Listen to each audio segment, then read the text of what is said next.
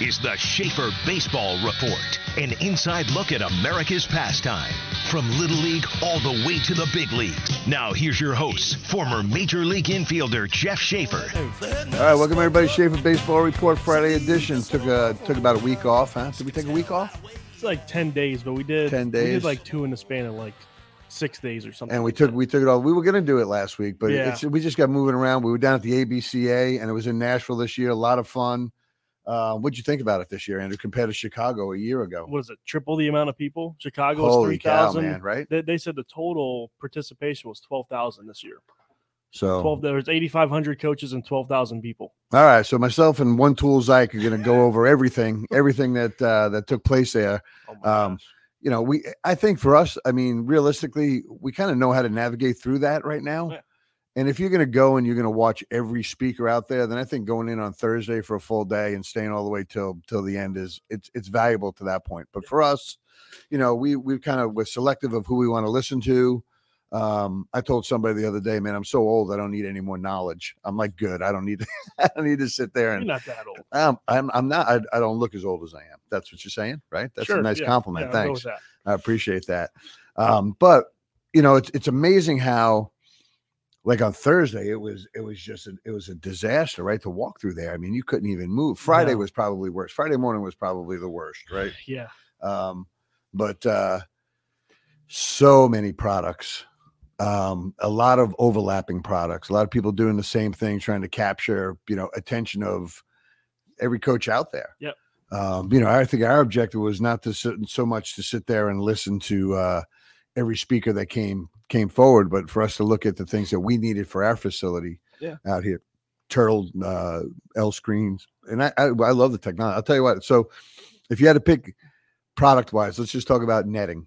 Right, like things like the Valley Sports Nets. That was unbelievable, Shield, right? the Shield, they call it, the L screen. They call it the Shield. yeah. So I played with Dave Valley in AAA in Rochester in 1981, the year I was drafted. So 81, I went from rookie ball to AAA for the playoffs. With Ripken went to the big leagues. It took a spot there. Dave, so John Valley was a teammate of mine. Then years later, when I got to the big leagues with Seattle, his brother Dave was a catcher for us for 3 years. And so it's pretty cool to watch guys like that stay in the game. Yeah. And they've created something that is with every single major league team. And those things, I mean, you know, being in a cage, how dangerous it's gotten. Oh, we just saw it Wednesday. I mean, it's just balls just flying off the top of the net and coming down over L screens and things like that. Those L screens are not built for use in the cage. Right. You know, I mean, it's just, we've seen guys get hurt, and we saw it when we were at the show. They had a video, especially of just guys taking caroms off the L screen, taking guys out. It's dangerous. So we are ordering, we're going to order some of the Valley screens. So that was, as far as the netting goes, we looked at batting turtles here. I mean, we have to change out what we have. The one that we have is a dinosaur, and with, you know, Queens leasing our facility and going from, you know, a D2 program moving up to a Division I program, we have a lot of things that we have to we got to clean up and change, you know, just to accommodate the NCAA and what the requirements are for them being a Division I. But it's amazing how these turtles now, one person can pull them around the yard. Yeah, you know, so light. Yep. Yeah. What about gloves? So training gloves everywhere, right? We saw a bunch of those. Again, Valley started out with training gloves, and I had one of the original. Yeah, the pancakes. We have pancakes here that are 15 years old. Yeah. Still durable. But yeah, how it's evolved down to a smaller glove for infielders to use, which, you know, we used to feel ground with bare hands, but a lot of guys I saw, you know, a lot of guys go get the kids' gloves back then. It wasn't built for a training glove.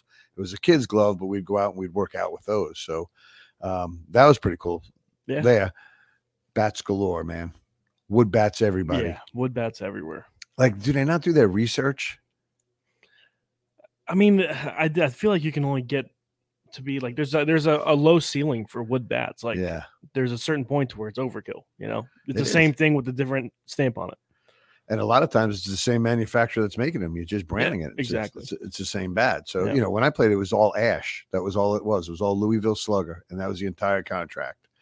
And it was gloves. Gloves were, you know, now there's so many different gloves. It was either Rawlings, which I had my contract with, and then Mizuno came out, and then I switched over to Mizuno for a period, but didn't like the Mizuno at that time. Then went back to Rawlings.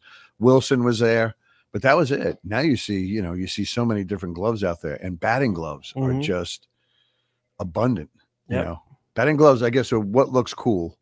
Well, there's that trend now with the Bolt batting gloves where it comes all the way up to your wrists. Yeah, it's supposed to be the more comfortable thing, and padding is good. So a lot of it, I guess if these guys think they can swag out and look good on the field, that they can play good. It used to be like got to look good to play good. Like that was a joke. Your pants had to match. Your socks, you couldn't be high and low, or so you had to look good to play good. But if you weren't looking good, now everybody's trying to look good. I mean, there's dudes out there how about the size of the sunglasses too?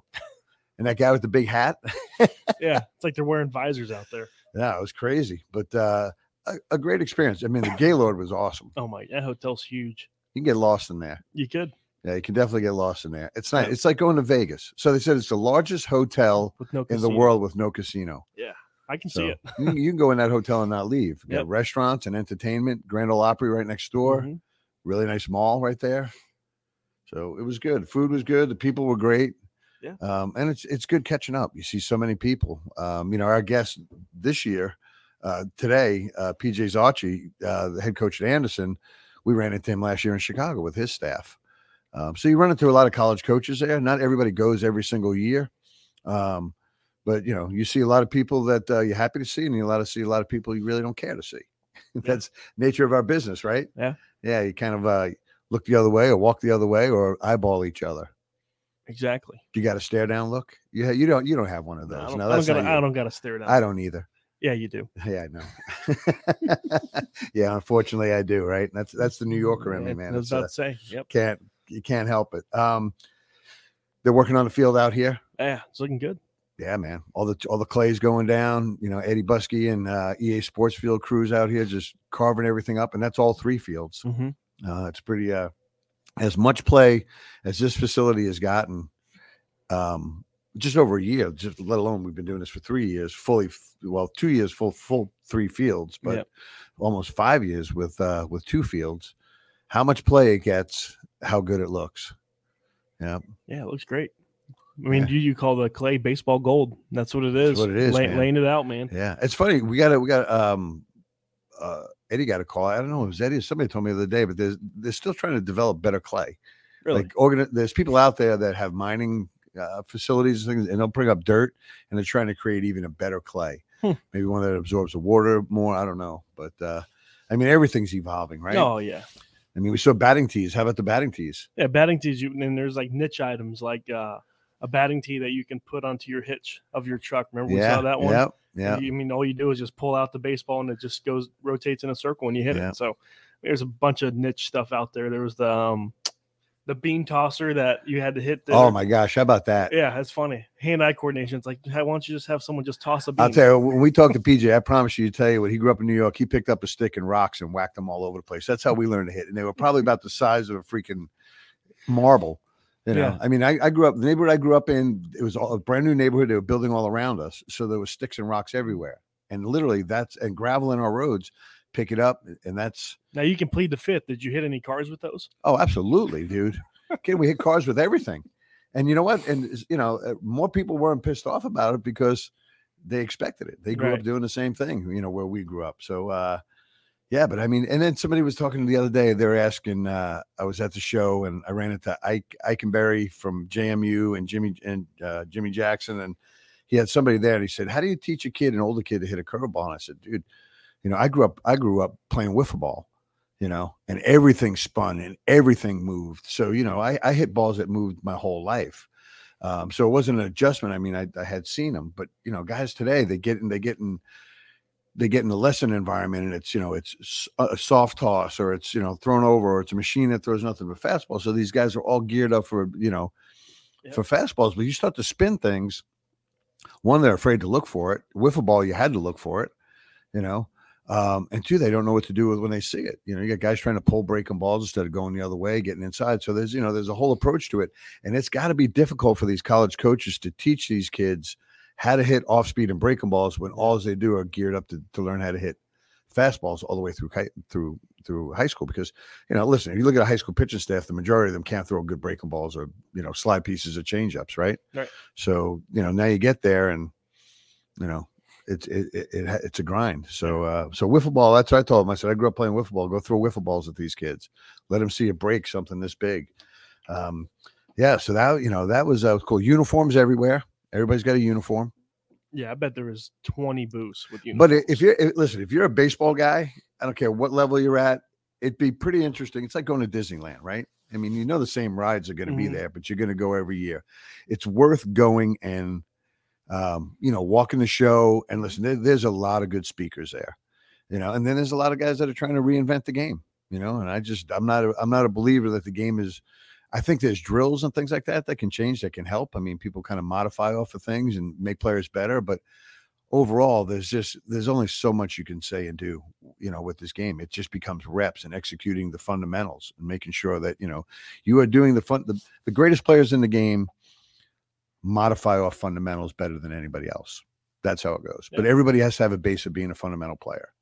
Right. Yep. So if you're going to coach at certain levels, you have to build the fundamentals. You can't, exactly. There's launch angle stuff and things like that. It's nuts. We got kids coming, we see kids coming in here, 13, 14 years old that are 100, not even 100 pounds trying to lift the ball in the air. Yep.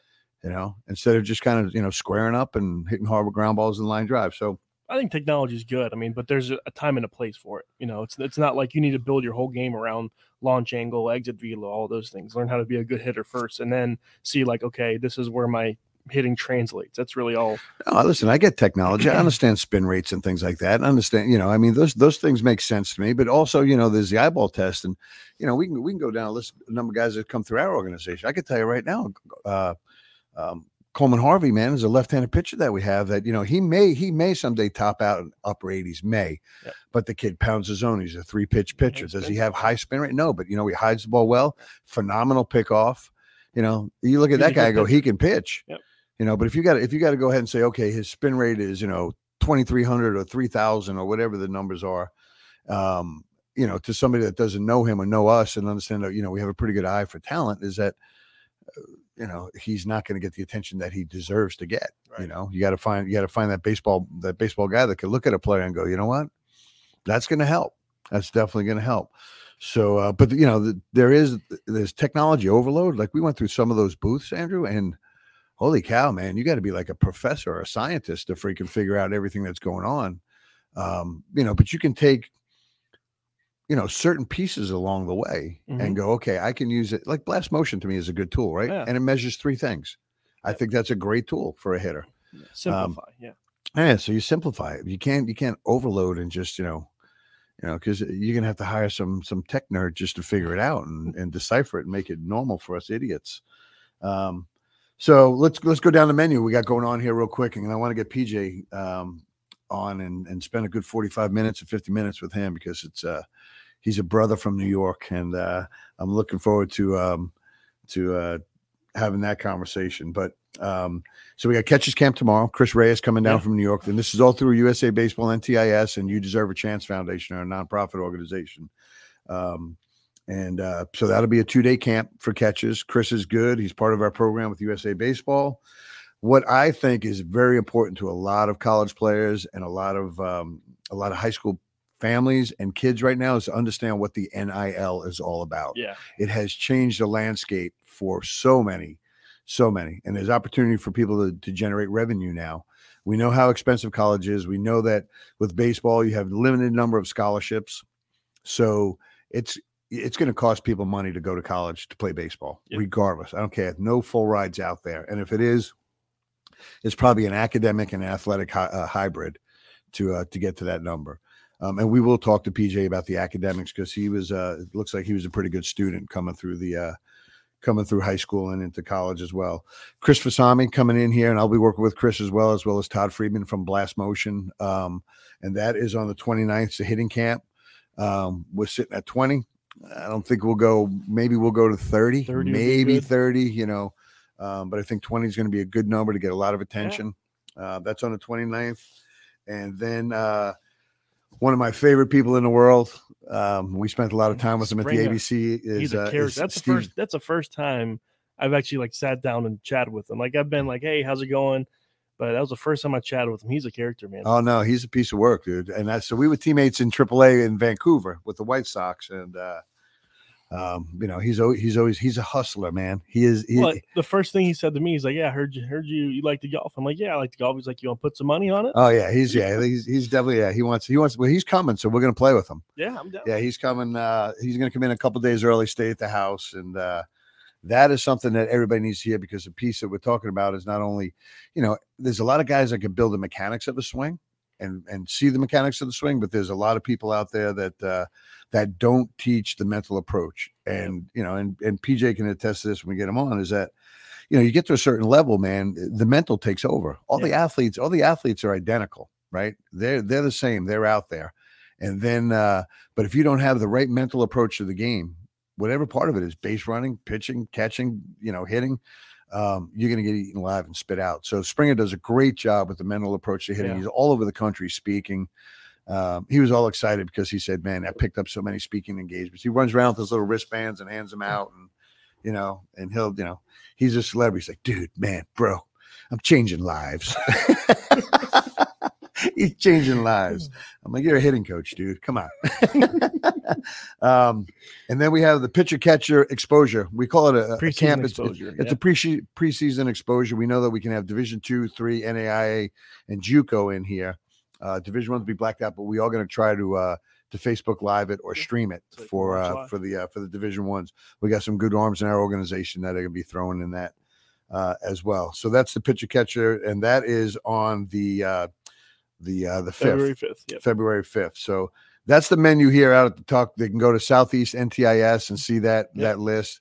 The NIL information, it's free. The NIL on the 24th is free. You Deserve a Chance Foundation. Our foundation is paying for that, hosting that. UDACF.org. UDACF.org. But we want you to register so we can control the numbers. So that's it, man. That's down the road right there. So the next thing is, I'm excited about it. PJ Zocchi is the head coach at Anderson.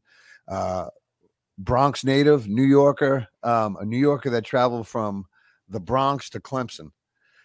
Great experience that I want to hear from him. He played for Coach Leggett, who we know, and was as recipient of the Spirit of the Game Award, and also he pitched in the College World Series. Awesome. So I want to talk to him about the experience of of pitching in the College World Series one level, but hopefully he'll explain to everybody out there, whatever level you're at, when you're generally chasing a World Series and not a weekend USSSA or where every World Series is going off across the country, you're literally chasing a World Series in your division. The experience has to be identical. I mean, the stage may be bigger, but the experience will never be taken away from you. So PJ Zocchi, you there, PJ? I'm here. All right, so I reached out to him this morning. He said, I'm going to be all dirty and everything because he's a head coach that's out there doing field work, getting ready for practice and stuff like that. So, I texted him back. I said, PJ, people don't understand that, a head coach in college is not just the guy that puts on the uniform during game day, and there's so much more to it. So why don't you just start us with that one, and then I'm going to go through the stuff that I sent you and just kind of pick off some of the items. Well, I appreciate the invite. Like Shafe just said, he texted me this morning, and I said I'll definitely be on, but I got to worry about my guys getting on the field, and we had a lot of rain last night. So I found a clean sweatshirt and a clean hat to put on in our clubhouse. And everything underneath that is mud. Correct. That's right. So, but yeah, that's what I worry about. As a head coach, there's a lot of different things at our level, but the main thing right now, when it's sunny out after rain, you got to be on the field because it's about the players. So a lot more than this. I mean, you're the grounds crew. You're the scheduler of practices. You are the guy that has to go build a staff. You're the last piece to the recruiting process. You have to show up at dinners and things like that. You have to do fundraising. I mean, it is not just, hey, I'm a head coach and, I get to go to practice, write the lineup, and we play games. So much more to that. I mean, you nailed it. I'm fortunate to get to do what I do, especially to show up every day to the field. But I mean, you said it, booking hotels to meals to everything. And, the way that we're doing it at Anderson, it's top notch. So I want to make sure everything's perfect, from the way we travel to what our guys eat to the gear we get to the facility and the field. So it's a lot of fun. That's all I have to say when it comes to that. It's a lot of work, and it takes a special individual to stay in this game and grind through it. So let's kind of step back a second. And so you're a Bronx kid. You're an all-state New York pitcher, which, if people don't grow up in New York and realize how many players are in the state of New York to be selected there, it's pretty high level. Obviously, one of the top 50 pitchers coming out of high school in the country. Pretty impressive.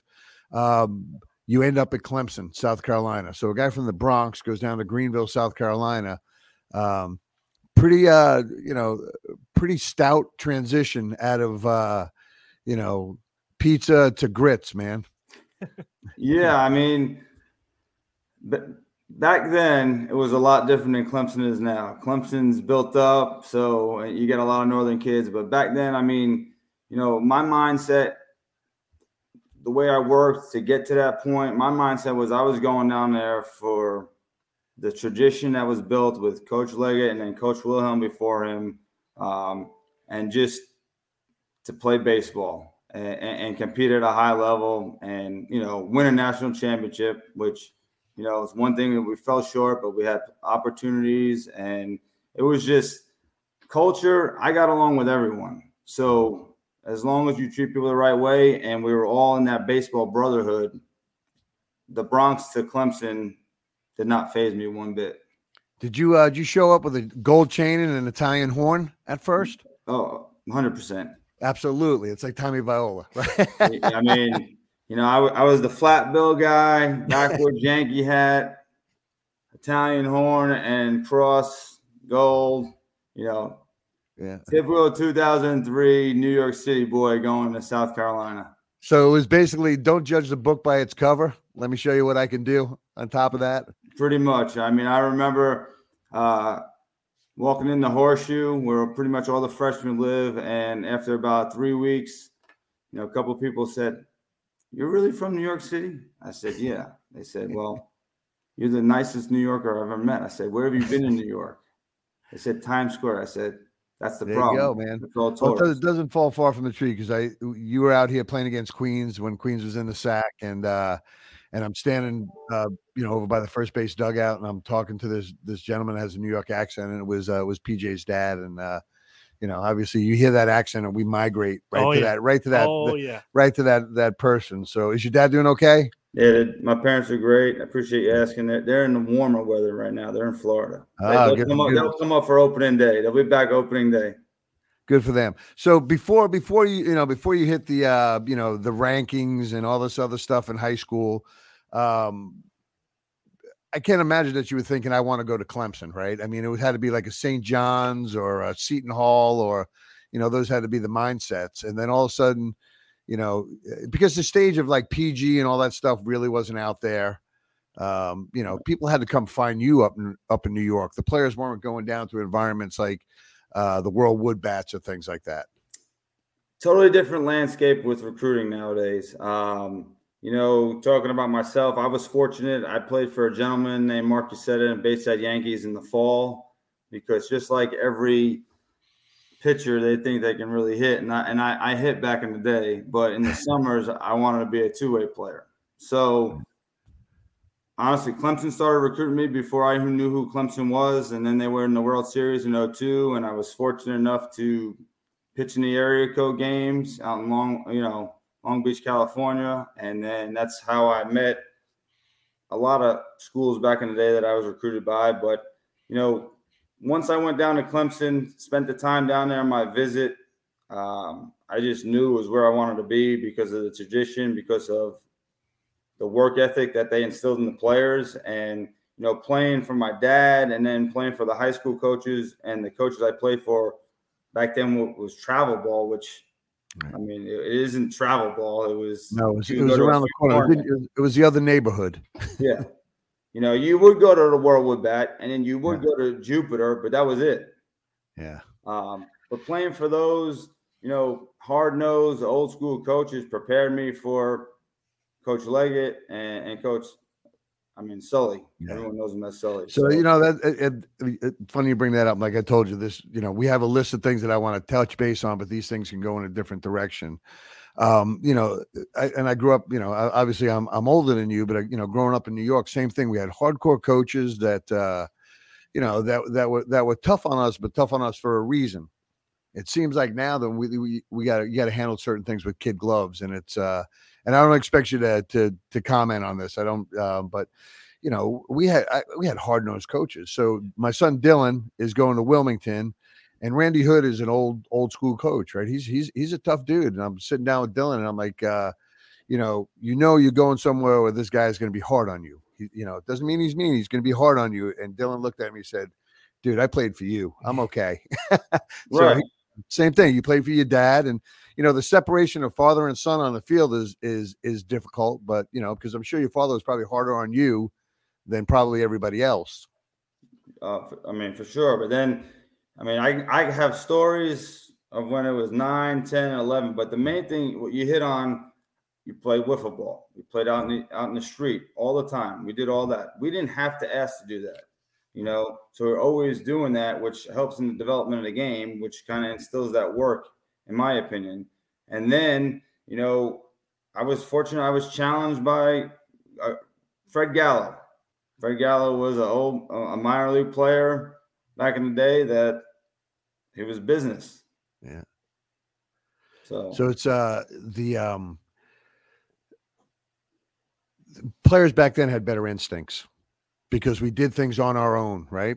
And I always say this, that, you know, our competition was in the streets, playing against our best buddies every single day. And that competition was more intense than going around the corner to play against somebody else. I mean, you went together as a pack, but when you got bragging rights to handle, you know, and that's, you know, different story. And kids don't do that. Everything is very sterile now. You got to be on a travel team. You got to go to this practice. You got to go these.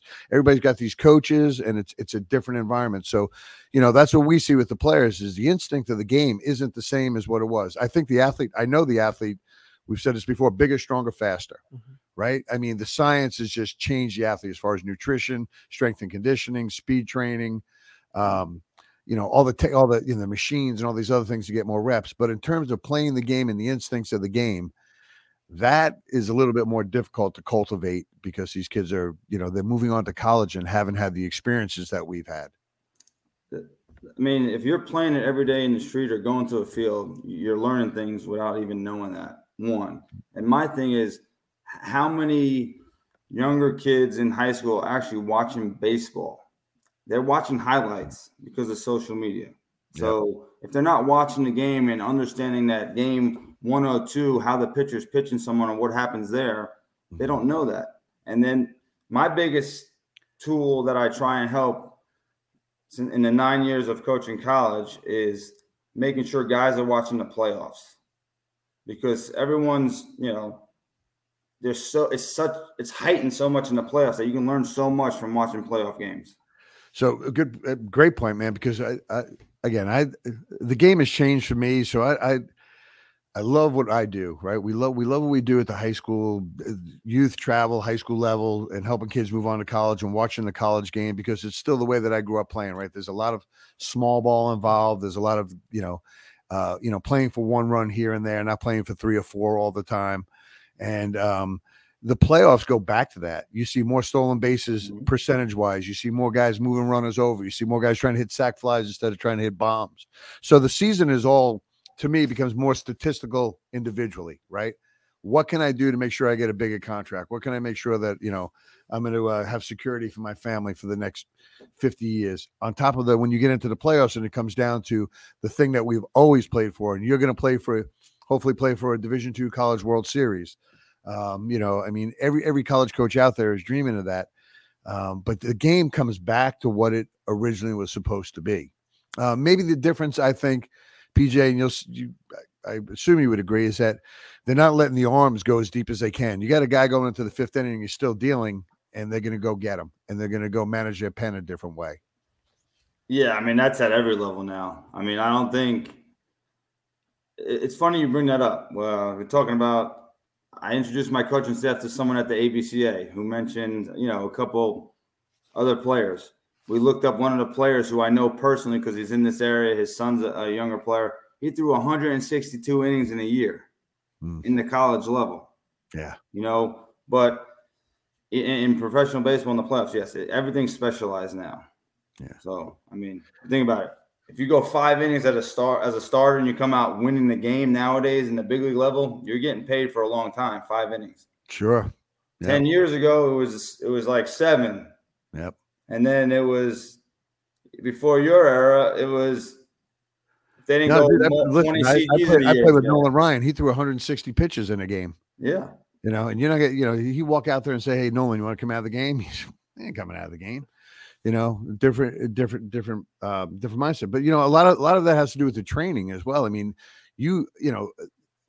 stamina is not a big part of the athlete now. It's short spurts, explosion, right? It's hard, throw as hard as you can for as long as you can, and then we're going to get you out at a period of time. So there's no, talking with Jack McDowell many times about this. It's that you go through a part of a lineup as a pitcher.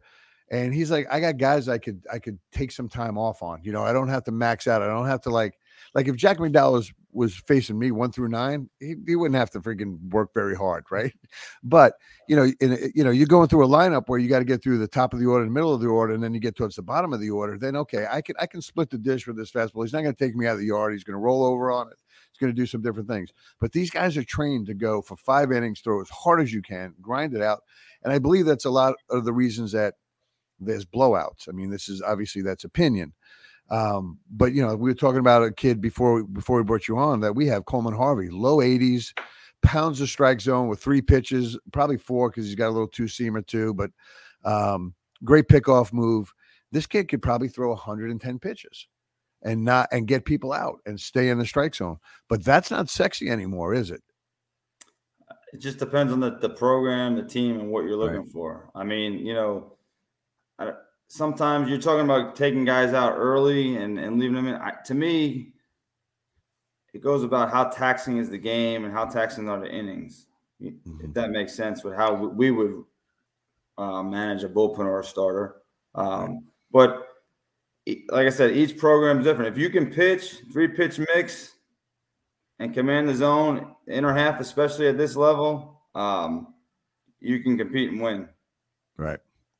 Well, that's obviously that everybody out there is trying to throw hard, and we have guys that'll go out and throw for us, and in 2 innings they're at 60 pitches, or 3 innings they're at 60 pitches, and you're like, I mean, there's no efficiency to their approach. And then the other part is, you have guys that throw harder, so there's more swing and misses, right? That keeps him throwing more pitches because he has to throw 3 strikes to strike somebody out. Right. But you have guys that can move the ball, change speeds, get soft contact. They can get through an inning in 9 pitches and then kind of be more efficient. So you're right. I guess it becomes personal preference onto what you're looking for and what the needs are. So you get done playing, you get done playing at Clemson, you play a little minor league baseball with the Dodgers, and then was the other team an independent team that you went to after that? Independent. Okay. Drafted Indians, independent, Dodgers, independent, 2 minor injuries, in minor league baseball, and just kept going because I was passionate about the game and competing. I mean, I'm still passionate about the game and competing. It's just in a different sense. So was it in your mindset, even as a player, that someday I'd like to stay in the game and coach because of the influences of all these other guys that coached you along the way? 100%. Yeah. I mean, as much as we do as a college coach, I would love being on the field. I love the game. I love learning the game. Now it's about impacting the guys that come into our program and teaching them about the game. So you jump in, you go to Newberry when you get done. Is that was the next step when you got done pitching? You go to Newberry? Yeah, pretty much out of the game in a sense, not playing or coaching for about 4 months. A former teammate of mine was the pitching coach there. He said, "Hey, I'm taking another opportunity." And then the head coach was a teammate of mine at Clemson, Russell Triplett, middle infielder. And it was phenomenal experience. I mean, he came up to my house in Clemson, met my wife, and my daughter was going to be born that July. That's one reason why I probably didn't go back and continue to play. I wanted to be home for my daughter, and I knew I wanted to get into coaching. He came up and said, "You sure you want this?" I said, "Yeah." And then he looked at my wife and said, "You sure you want this?" And she was like, "Yeah." So long story short, I was commuting for 4 years, 93 miles one way. And it was phenomenal. It was awesome. I mean, coaching under Tripp, working with Coach Snyder, Coach Fogey, and some other younger coaches around there. It was an awesome experience. Had some really good teams. I learned a lot from Tripp.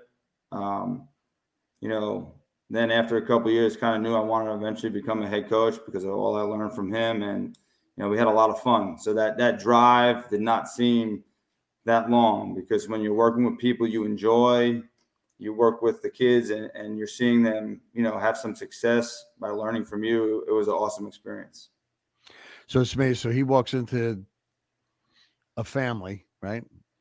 A husband, a wife, and a 1-year-old baby, and goes, "I'm going to give you no money. You want to coach?" So the mentality of a baseball guy is, yeah, that's where I need to be. I mean, you chose happiness over going out. I can tell you this. The money that I was making as an assistant was going to my gas and a little bit of the mortgage at the time at Clemson. Luckily, hey, honey, luckily I'm married up. Child, but you got to get out and work. That's awesome. So, the interesting is I only know one manager in the big leagues. I only know one manager in the big leagues that was a pitcher that had any success, and that was Bud Black. So many.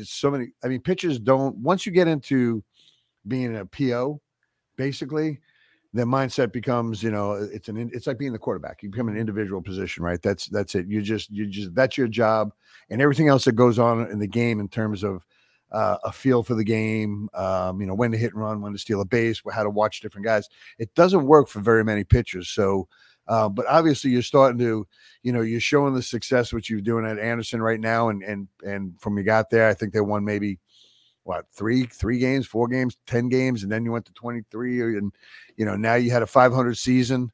Why you as a pitcher, have the successes that you're having as a head coach?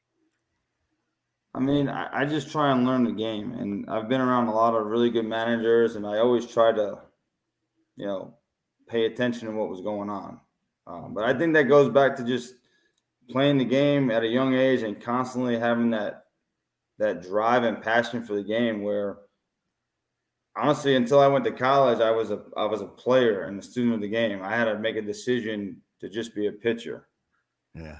So that kind of has a little bit to do with it. I still got a long way to go when it comes to all that stuff as a head coach and learning the ins and outs of the game. But to me, I think right now at the level where I'm at, it's about also managing your personnel. So you might want to do certain things on the field, but if you don't have the right personnel, you can't do it. So it's kind of managing the personnel within the game. Okay, so that comes down to two things I want to make sure that we cover. One, as a head coach, picking your staff, right? So now you're saying you have to go into somebody's living room and say the same thing that Triplett said to you, like, I have very little money, but I have an opportunity. So do you want to take it or not?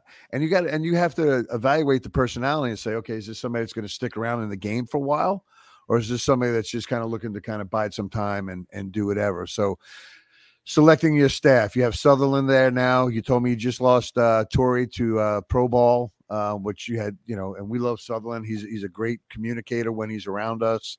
I think he's got a really good eye for for the talent, at least when we see him. And then Torrey was great too. So now the head coach's job is expecting the recycle of a staff almost every year.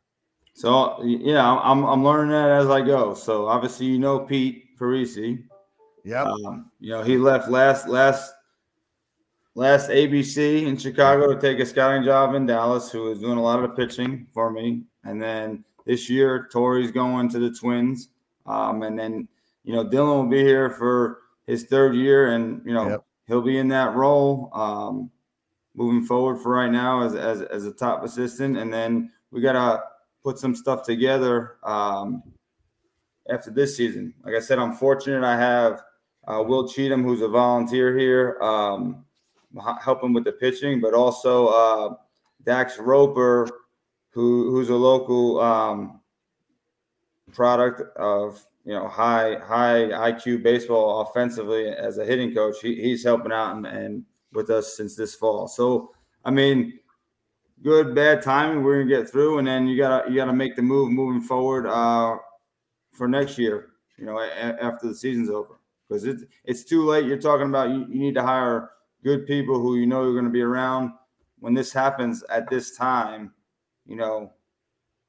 Right. You got to make sure you're doing your due diligence of who you're bringing in. So you got to keep a black book, right, of all the coaches you meet out there and stuff along the way, because you're going to be creating opportunities as people leave all along. So, it does pay to be engaged with as many coaches that are out there, because you never know what tomorrow's going to bring, and you might have to pick up the phone and call somebody and do that. So hey, by the way, this is my son Dylan. PJ, I don't know Dylan, if you better remember me. I think I was your first offer. He was your first at our place during the COVID year. Yep, I still have the business card. Oh, you gotta say thank you, man. Thank you. Yeah. So Dylan just hobbled in on crutches. Obviously committed to Wilmington, and he's going through the rehab process. He decided he wanted to play football and popped his knee when running a pattern. So he didn't get hit. So I can't necessarily blame football 100%, although he knows I wasn't very happy about it. But he was running a pattern and popped his knee, and so now he's rehabbing, and he'll be back. We graduated him in December, so he's on the pro ball mentality, man. Rehab, lift, eat, sleep, get back up and do it. I got to get him involved in soap operas, and he'll be complete at that point. So now, so you leave Newberry, which you had some success there because obviously you developed some pitchers that kind of had great college careers, a lot of awards.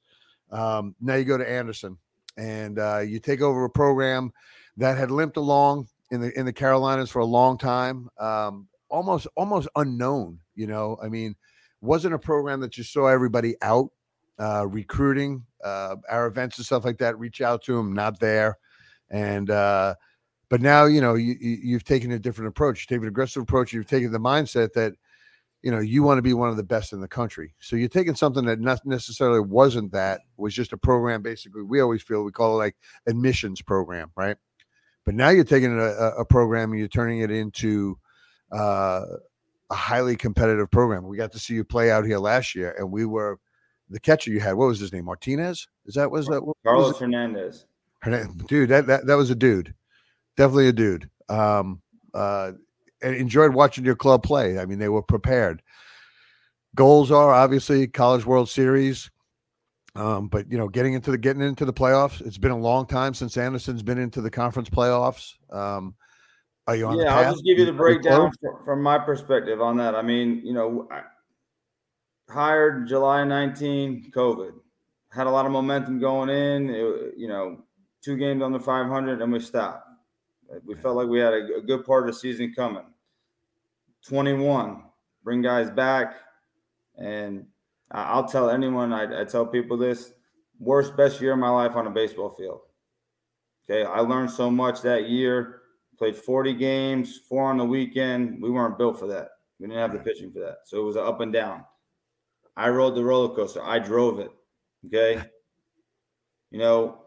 Everyone talks about culture. You got to, build your own culture. And at some point, it's all about bringing in the right like-minded type players that fit into the culture of what you're trying to accomplish. And then last year we did that. We brought in, not a lot of new guys, but it's the relationship piece, going back to what you were saying about recruiting. Our middle infield last year had a relationship out of high school. One goes to JUCO, one goes somewhere else. They come in.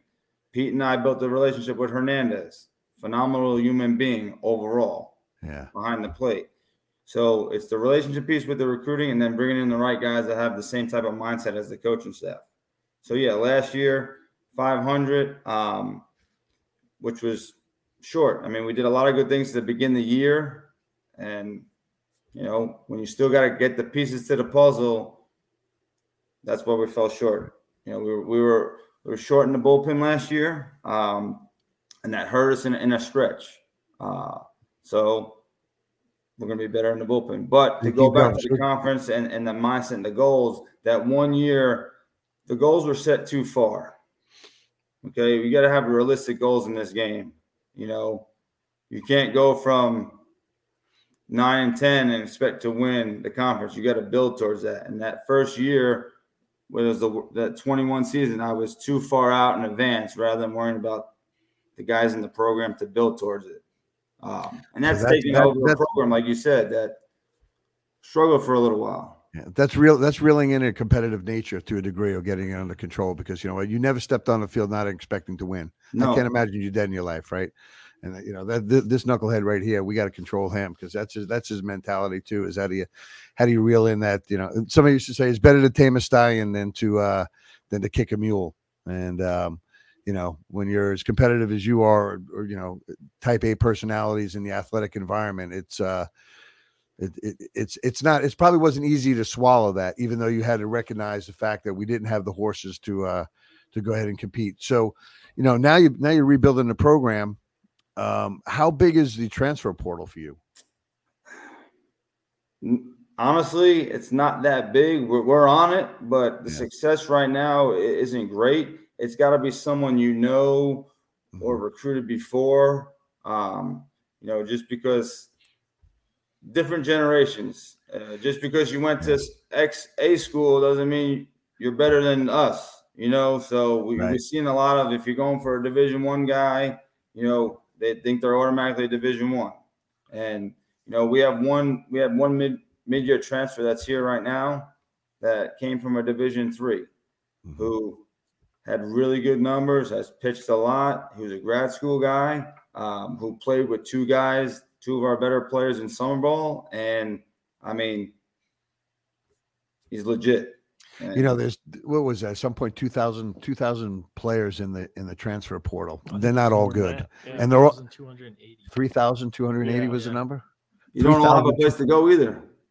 Like they all can't be good. And the other part of it is they're in the portal for a reason. Either they have a personality conflict with the coaching or the staff, or they're not prepared to work, or, you know, they didn't get to hear. They didn't like the idea to say that, listen, dude, if you know, you're not a starter, you're not working hard enough, you're not doing whatever, and they jump out and they think that it's gonna change. So let's go back and talk a little bit about the pro ball type of experience and things like that. How much of pro ball experience do you use in projecting on players? You know, you know, everybody thinks you see, you go into pro ball, right? And especially in the lower minor leagues and stuff like that, there's a lot of guys that slide into the game that really don't belong at that level, just maybe at the right point, right time, got in. And there's a lot of guys that, you know, Michael Patrick was one, right? We had this deaf outfield. The kid was a phenomenal player. And didn't get a chance to go, but it was better than just about anybody we ever had. Amazing, couldn't hear the ball off the bat, PJ, but took routes like nobody else I've ever played with. So there's a guy that doesn't get a chance to get in, but then there's a number of guys that are in there. So you got to kind of weed out and have an eye to, you know, appreciate what the talent is and what it's supposed to look like. Do you use a lot of pro ball guys as a barometer, saying this player kind of looks like I'll see somebody and say, well, he kind of looks like Vizquel at a younger age, or we got a kid here, Dylan Lewis. To me, it looks like Frank Thomas when Frank Thomas was in high school. You know, you saw Dylan last year. I don't know if you remember him, the big black outfielder. Oh yeah, just a beast, right? Great kid, great family, but that was what Frank Thomas looked like at that age. So I do that a lot. I'll kind of project and I'll kind of parallel. Do you use that formula? Or do you have your own kind of mindset? I mean, you have to use a lot of different, to me, avenues to be successful at our level. I mean, you got to look projection. You got to look what they're doing now, if they're a gamer, or you use like someone like yourself, people who you trust. I don't think there's any right or wrong formula to building a team. You know, sometimes the projection, you miss on that more than getting a gamer.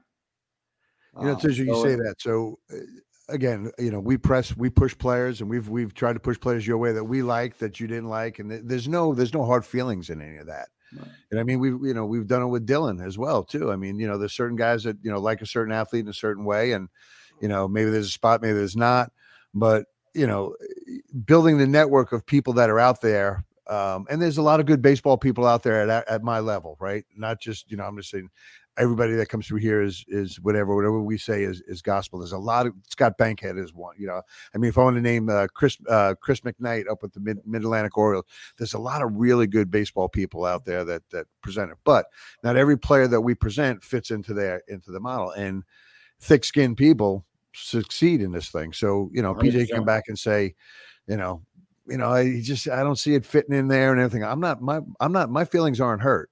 You know what I mean? It's like, we're moving on. He's moving on. And we keep doing it because I want to be able to call him back again and say, I have this player and maybe he likes that player. It's a different fit. So do you have a network? Has it been, because you've been in the South for a while now. Is your wife from South Carolina? Yes, she is. Okay. All right.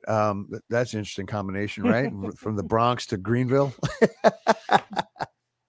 I tell people, country girl with a big city attitude. There you go. But so has it been difficult to build that network of people? I mean, or is it no? You just gotta talk, or it's pretty easy to recognize pretty quick. I mean, you got to talk to people, and then eventually you build the trust in the network of who you're going to listen to and who you're not.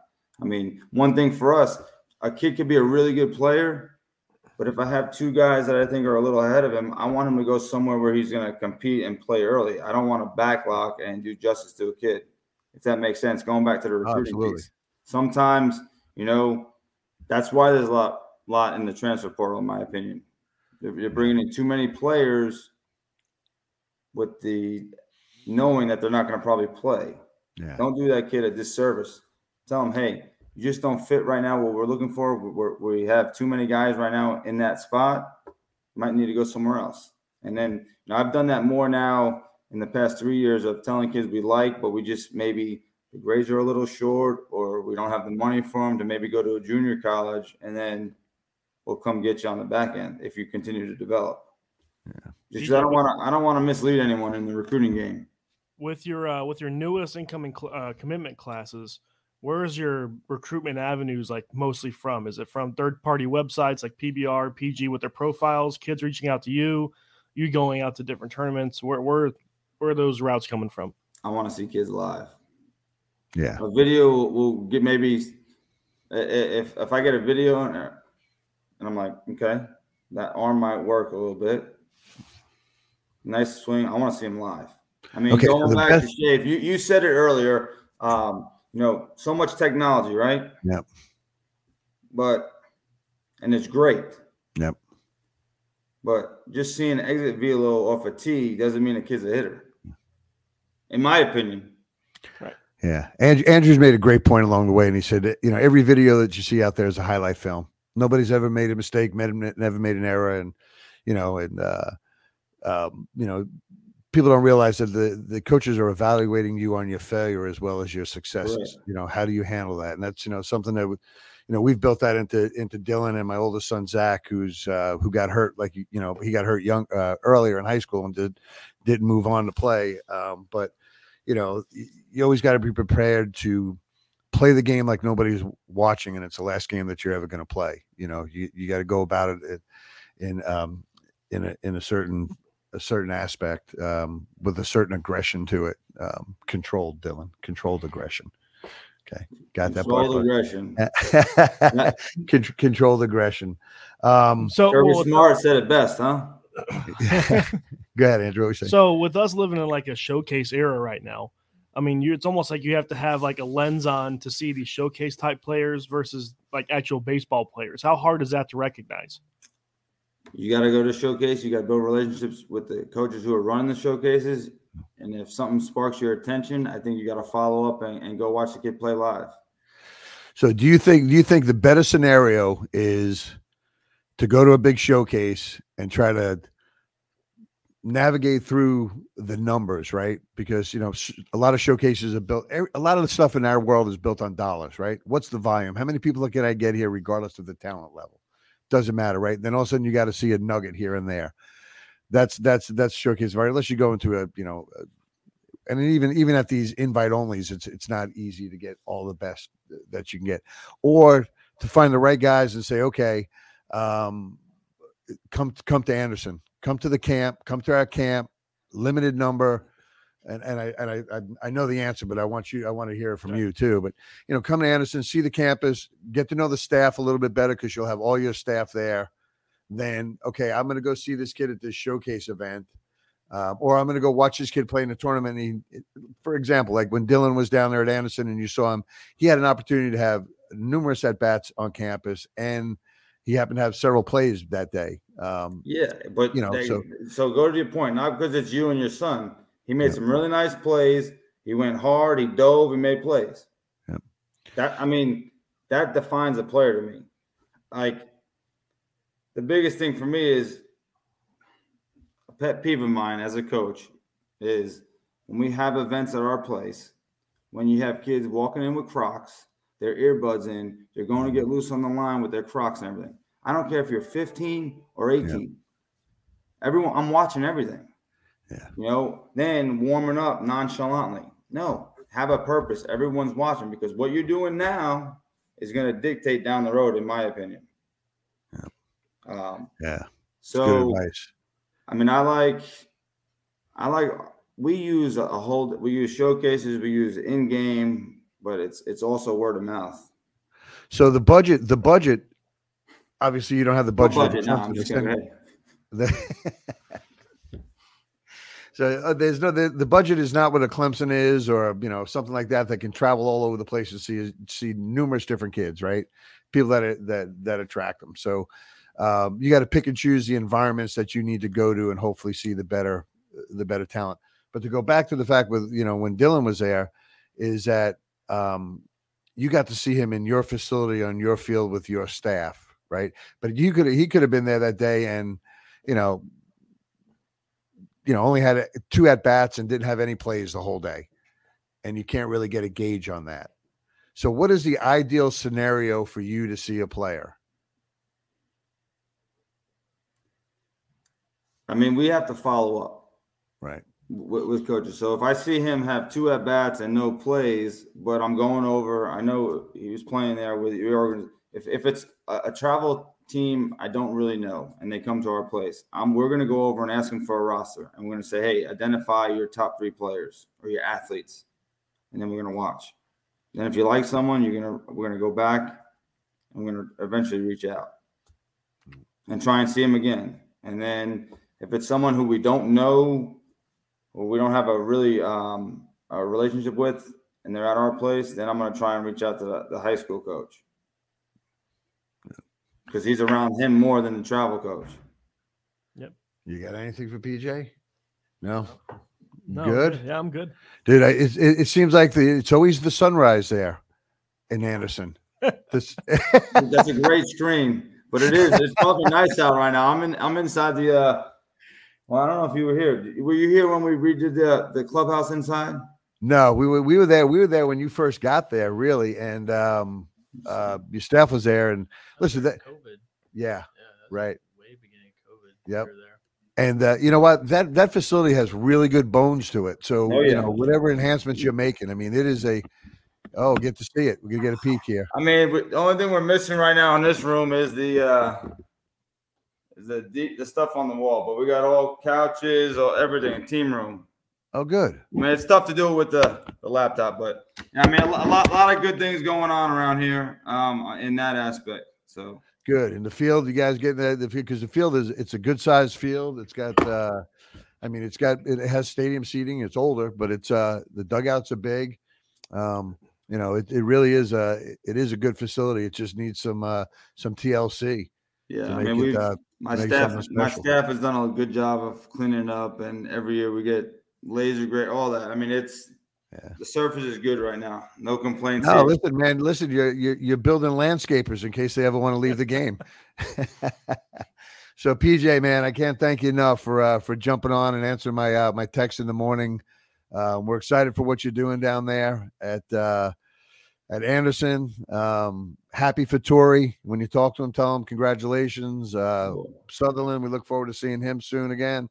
And the rest of your staff, and I'm sure we'll be in touch with some of our guys and other guys that Andrew and I see along the way with USA Baseball. So Thanks for your time. Get back out in there in the mud and, enjoy the rest of the day in practice.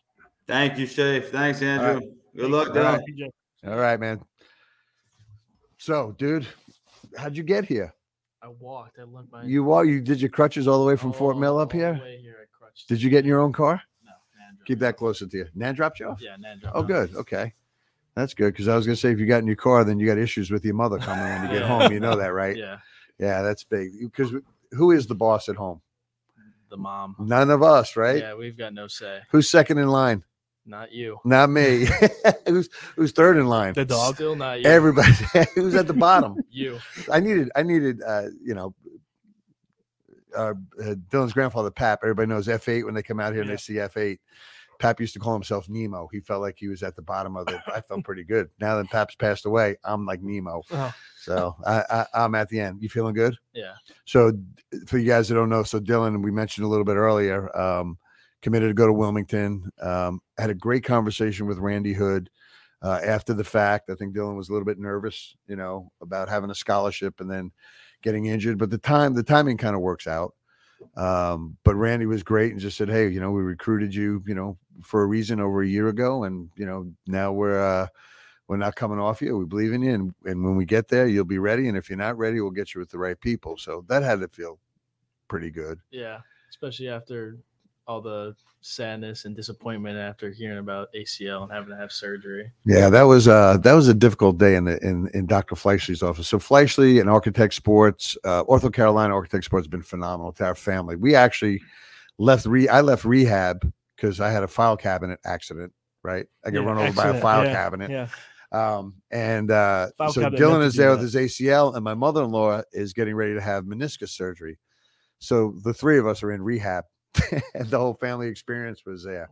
But now you're at the point. When we left Fleischle's office, and Dylan and I were driving there, I told him, I said, listen, man, let's hope for the best, but expect the worst. Yeah. And we got the worst. He's gonna have to have surgery because he was moving pretty good. He was hurt. And Knucklehead wouldn't really identify that he was hurt. He was thinking, I was in no pain. you're in no pain. And doing daily stuff or like I could move straight forward and anything walking, I was Yeah. fine. But it was just when I had to pivot side to side. Yeah. So he hurt himself.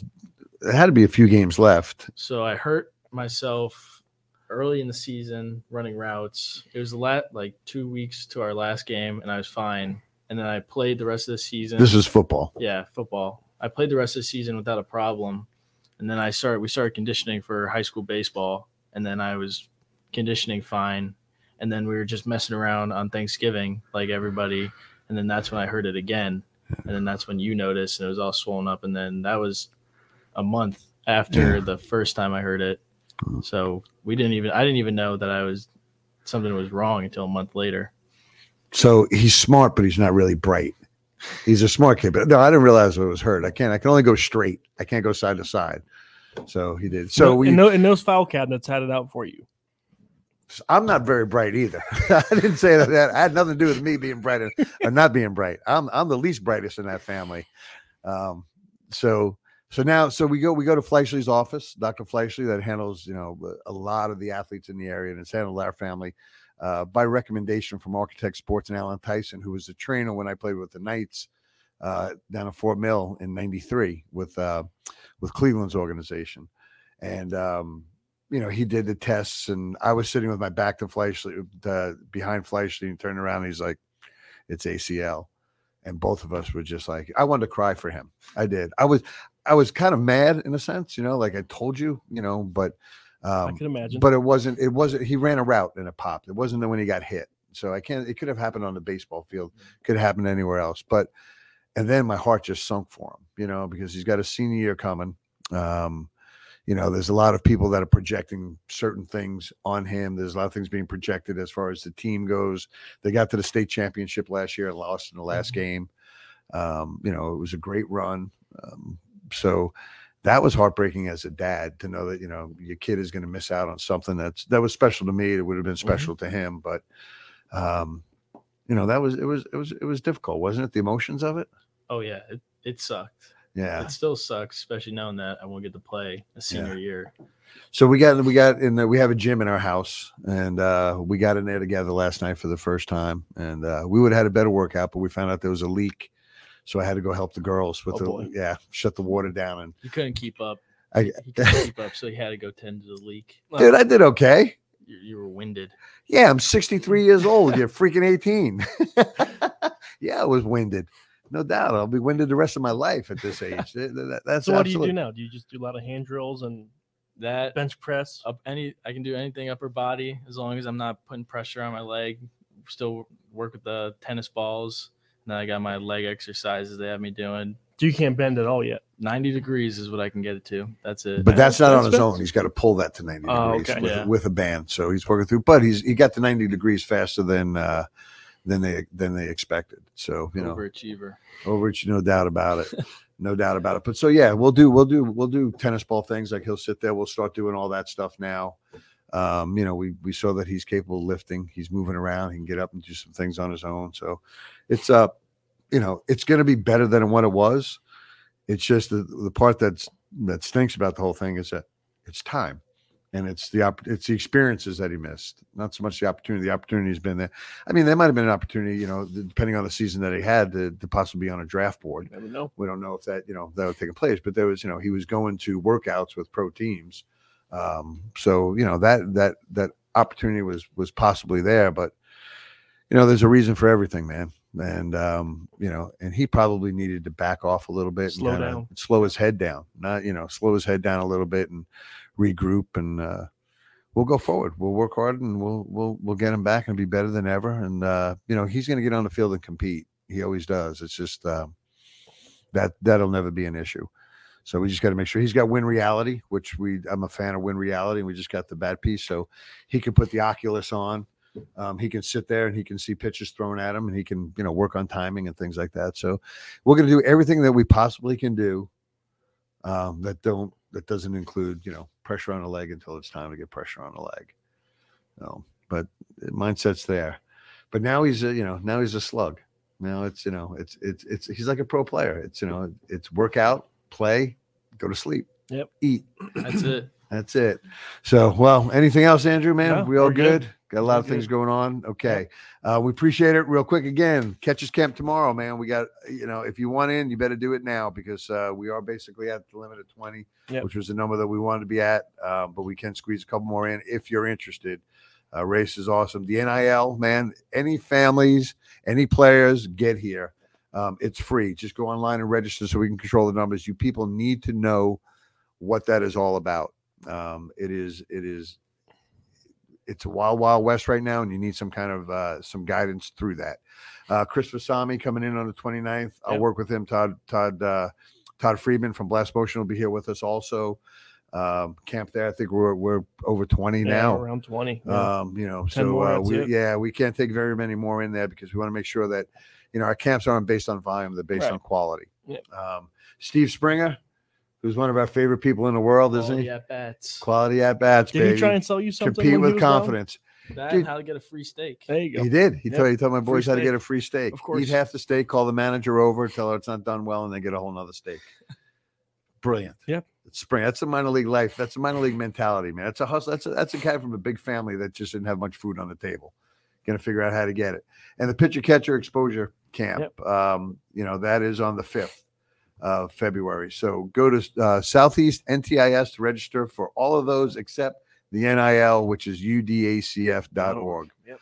And come out and check out the Tuck, which will soon be renamed the Stick for Stick Williams. A lot going on around here. Yeah, there's so much going on. So we appreciate everybody listening to Schaefer Baseball Report again.